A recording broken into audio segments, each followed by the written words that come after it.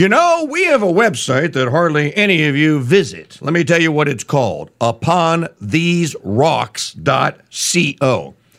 Now, why should you visit it? Well, you will find the New Christendom Business and Trade Directory, and you should go there and you should enter your business or trade in the directory, or one that you use. Then you'll also find everything you ever wanted to know about our Congresses, but we're afraid to ask, the tapes from 2021 and 2022, and that includes, yes, the upcoming 2023 Congress. That's UponTheseRocks.co.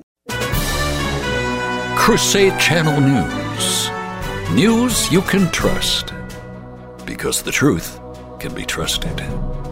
From the CRUSADE Channel News Desk, here's Janet Huxley. Good morning, Crusaders. Welcome to Tuesday, February 14th, 2023. I'm Janet Huxley, reporting for the CRUSADE Channel News Desk, live from the Dothan Ranch and Farm, south of Kansas City, Missouri. This report is brought to you by the Epoch Times, America's new hometown newspaper of record. Used and endorsed by Mike Church, the Epoch Times is journalism you can count on. Subscribe today at crusadechannel.com/epic. Here's what to listen for this hour. British semiconductor bosses threaten to move overseas. The race against time to pull more people out of the rubble in the Middle East following the terrible earthquake last week. Outrage over the release of toxic chemicals in an Ohio train derailment. And not everyone was impressed with Rihanna's filthy performance at the Super Bowl. British semiconductor bosses threaten to move overseas. Our political affairs correspondent Magdalene Rose reports. The UK's semiconductor industry is crying out for financial support from the government, with insiders warning the country risks losing its microchip firms to the US and other countries if it doesn't act soon. UK Prime Minister Rishi Sunak's government is yet to announce a strategy outlining UK efforts to support the chip industry, and semiconductor bosses in the country are growing frustrated. Pragmatic Semiconductor, a Cambridge, England-based startup that produces non-silicone chips, warned it may be forced to relocate overseas if the government doesn't issue a plan for the industry soon. It seems that the UK Prime Minister Rishi Sunak is being inundated with issues ranging from cost of living to energy to the supply chain. For the CRUSADE Channel, I'm political affairs correspondent Magdalene Rose. Freezing temperatures are putting rescuers in a race against time to pull as many people as they can from the rubble of collapsed buildings after a series of powerful earthquakes killed more than 35,000 people in Turkey and Syria last week. The death toll has now surpassed the 9.1 magnitude earthquake in Japan in 2011 that triggered a tsunami and killed more than 18,000. The New York Post reports that many of the tens of thousands of people who lost their homes in the historic earthquakes have sought shelter in places like tents and stadiums, while many more have been sleeping outdoors and huddled around campfires to keep warm. Temperatures overnight have been dropping into the 20s, while only warming into the 40s during the day. Snow and rain hampered rescue efforts in the first several hours after the quake, but even though drier weather has since moved in, the cold temperatures mean that people trapped in the debris have died from being exposed to the freezing temperatures more than 150 hours after the earthquake.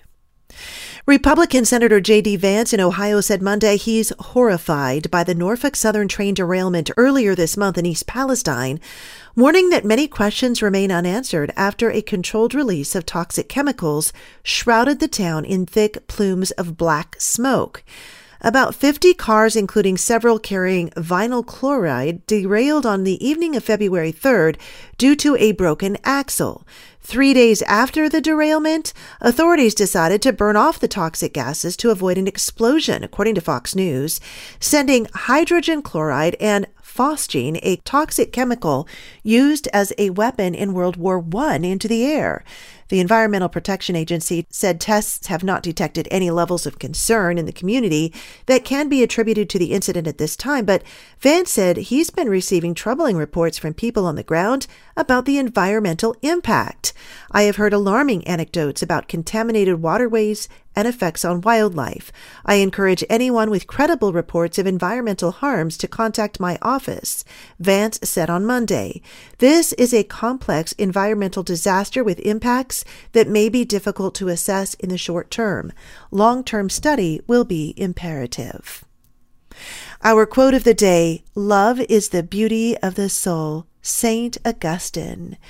And our saint of the day? Why, St. Valentine, of course.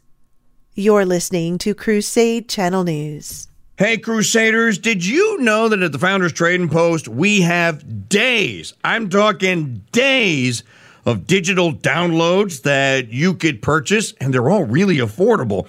Listen, some of these titles would be great for you homeschoolers out there, like Joseph Pierce's Shivanya Conference and the Shakespeare Radio Film Fest. To see the entire collection, just go to shop.mikechurch.com. Our saint of the day is Saint Valentine, officially known as Saint Valentine of Rome, a 3rd century Roman saint widely celebrated today and commonly associated with courtly love.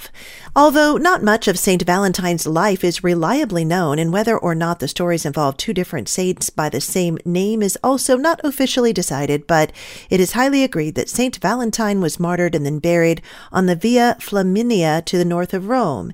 In 1969, the Roman Catholic Church removed St. Valentine from the general Roman calendar because so little is known about him. But the Church still recognizes him as a saint, listing him in the February 14th spot of Roman martyrology. The romantic nature of Valentine's Day may have derived during the Middle Ages, when it was believed that birds paired couples in mid-February. According to a couple of 18th century antiquarians, Valentine's Day was most likely created to overpower the pagan holiday, Lupercalia. Although the exact origin of the holiday is not widely agreed upon, it is widely recognized as a day of love, devotion, and romance. Whoever he was, Valentine did really exist because archaeologists have unearthed a Roman catacomb and an ancient church dedicated to St. Valentine. In 496 AD, Pope Gelasius marked February 14th as a celebration in honor of his martyrdom. Not everyone was impressed with Rihanna's filthy performance at the Super Bowl halfway through the action-packed game between the Philadelphia Eagles and Kansas City Chiefs at the State Farm Stadium in Arizona. Many social media watchdogs are accusing the pop icon of lip-syncing her way through the show, with some calling it the worst ever infraction in the history of halftime shows. But she was also praised by fans online, with some claiming she'd made a powerful statement for women around the world. But most of us without frontal lobotomies felt the show disappointingly disgusting, wondering when the NFL will intervene on behalf of all the children that watch with their parents. Send me your tips to janet@crusadechannel.com. Stay tuned to the Crusade Channel with live breaking news updates all day and the best live talk radio anywhere. Up next, the Mike Church Show continues. You're listening to Crusade Channel News. I'm Janet Huxley for the Crusade Channel, seeking news and finding truth.